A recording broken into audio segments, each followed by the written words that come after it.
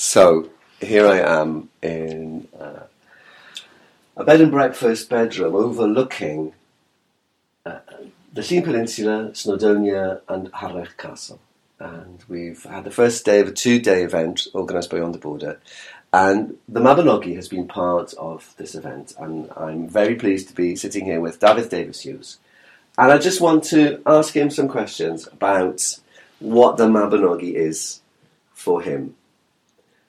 So, Dafydd, we were just beginning to talk about the difference between how academics and cultural critics look at the Mabinogi, which is, of course, a very interesting and valid way of looking at it. But unfortunately, how the voice of the storyteller seems to be less heard, if heard at all, in fact. I was wondering what your take on that would be, what your take as a storyteller on this material is.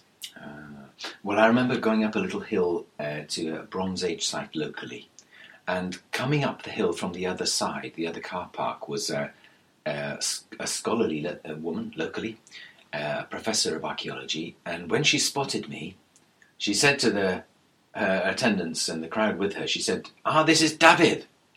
And now, I've been telling you about how it was here in the Bronze Age, and Dafydd tells you stories about how it could have been.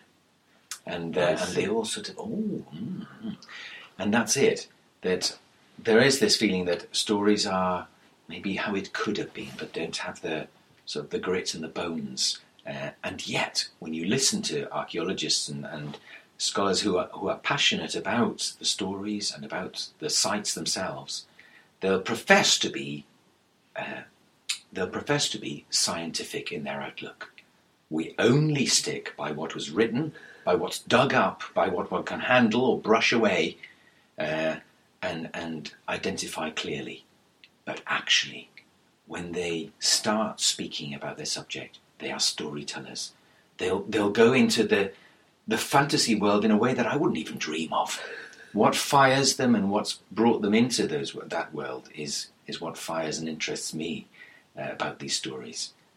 So if Dafydd, if you could, if we had a bunch of archaeologists in here now, and you gave yourself a license to tell them what they're actually doing, on top of all the scientific stuff, could you put in a nutshell what that would be? Well, it's the breath, it's the blood into it, it's the human feeling that blows over those archaeological sites or the landscape. I've been to a landscape on the earth that doesn't have a name. I've been through valleys and mountains that don't have names even, that nobody's walked through ever before. And walking through these mountains that we're looking at now is a completely different experience.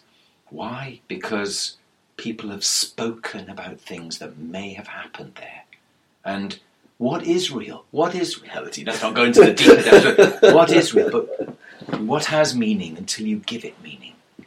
And so the Mabinogi and the stories that we've been sharing about this landscape have given this landscape meaning in a way that archaeology and the sciences can sketch out in a bony way. I don't want to denigrate that at all. It sounds loaded, doesn't it? But both are important.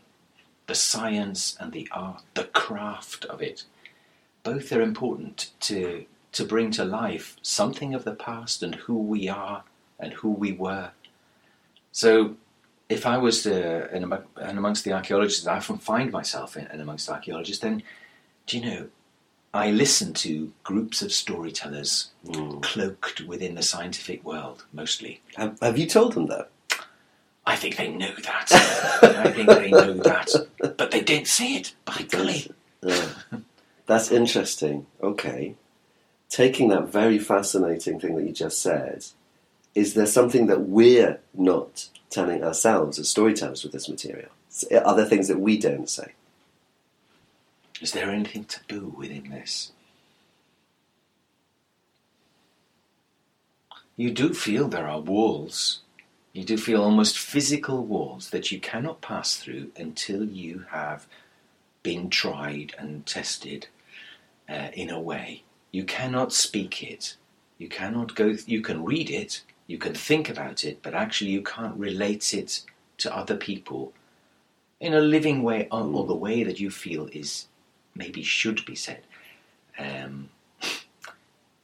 without really digesting something of it in yourself and bringing it alive.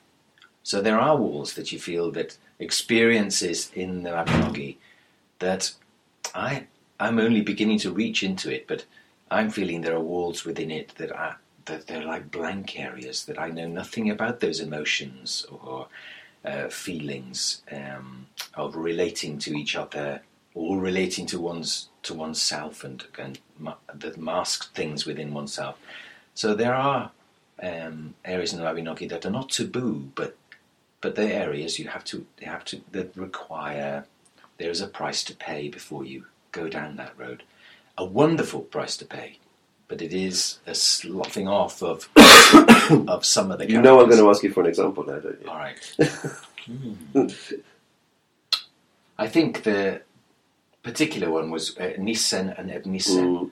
Do you know, I couldn't bear to think about what Evnissen had done to the horses. I couldn't bear. And even now, when I have shared that story, I've seen people in the audience flinch. I've seen them sort of metaphorically sort of clinging to their ears themselves to try and shield themselves from the horror of some of this. And as I've been able to tell it more through my own understanding of that he's not a separate person, that he is that the horror is within me, if you like. That Nissen, the peace bringer and the war bringer, both stride within me, like the two wolves, really, that are that same. Then, of course, I've been able to broach it and share it in a more wholesome way than before, when I found that there were distinct characters and one was difficult to approach. One was taboo for me to approach. That's fascinating. There's a completely different subject I'd like to bring up with you, particularly for an English language audience. And that is the place of the Welsh language in the telling, not just the telling, but in the relationship with the material. Well, I'm somewhat heartened that it's come to the Welsh again, after over a century now, from an ancient translation that was translated by an English woman who had a passion for it, and then she gave it again to the Welsh. As I understand it, she translated it into a way that we can once again take those threads up.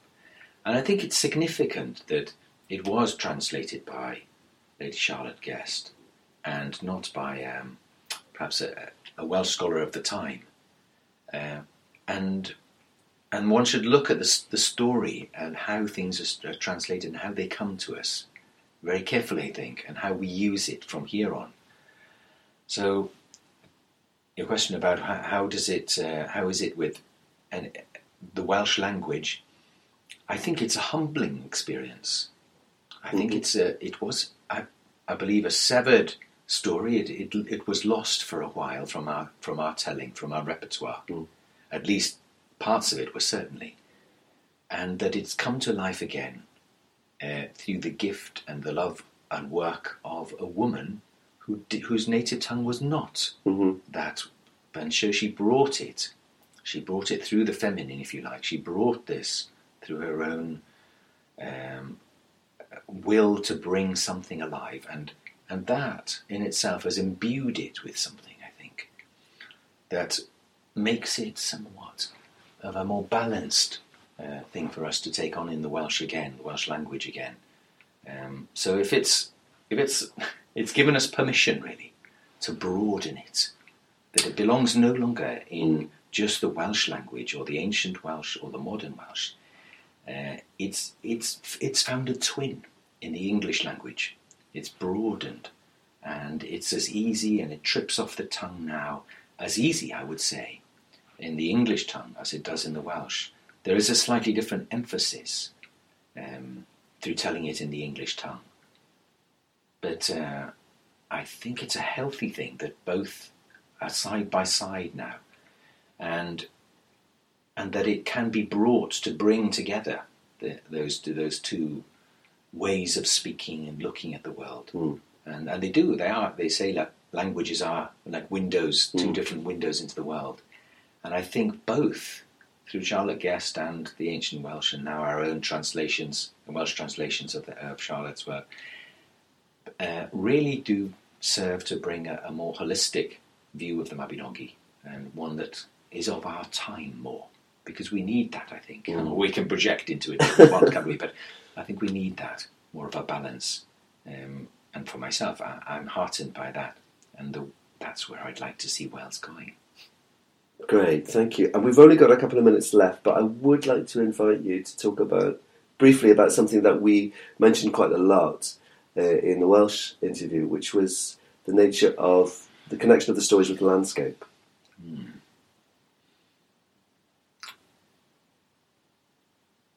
I think, again, this question of does anything have a meaning until you imbue it with a meaning? And although there are place names to do with those characters within the story, like Arthur, he's owned and claimed by so many places. And somehow it is claimed and owned by Dyfed and Arberth and Dinas Dinllai and Nantlle, the Nantlle Valley, and other places closely associated with the story. And yet it's more universal than that as well. The landscape is a landscape we can project, I think, anywhere upon the earth. Yes, it happens in Wales, and yes, it brings something of this magic. But the magic is there in Wales. The magic is there. What the story does is helps to unveil our own imagining of Wales. The imagining and the magic is there already, but this story just gives us a different portal for realising our own relationship with the landscape, maybe, which is magic in any case. That's fascinating, David. So maybe. Yes. Diolch o'r galon. Thanks so much for that. And there's real food for thought there, and I'm really pleased to have been able to talk to you for the first of what will hopefully be an interesting series about storytellers talking about the Mabinogi. Diolch yn fawr. A chroeso. Diolch I ti, Michael.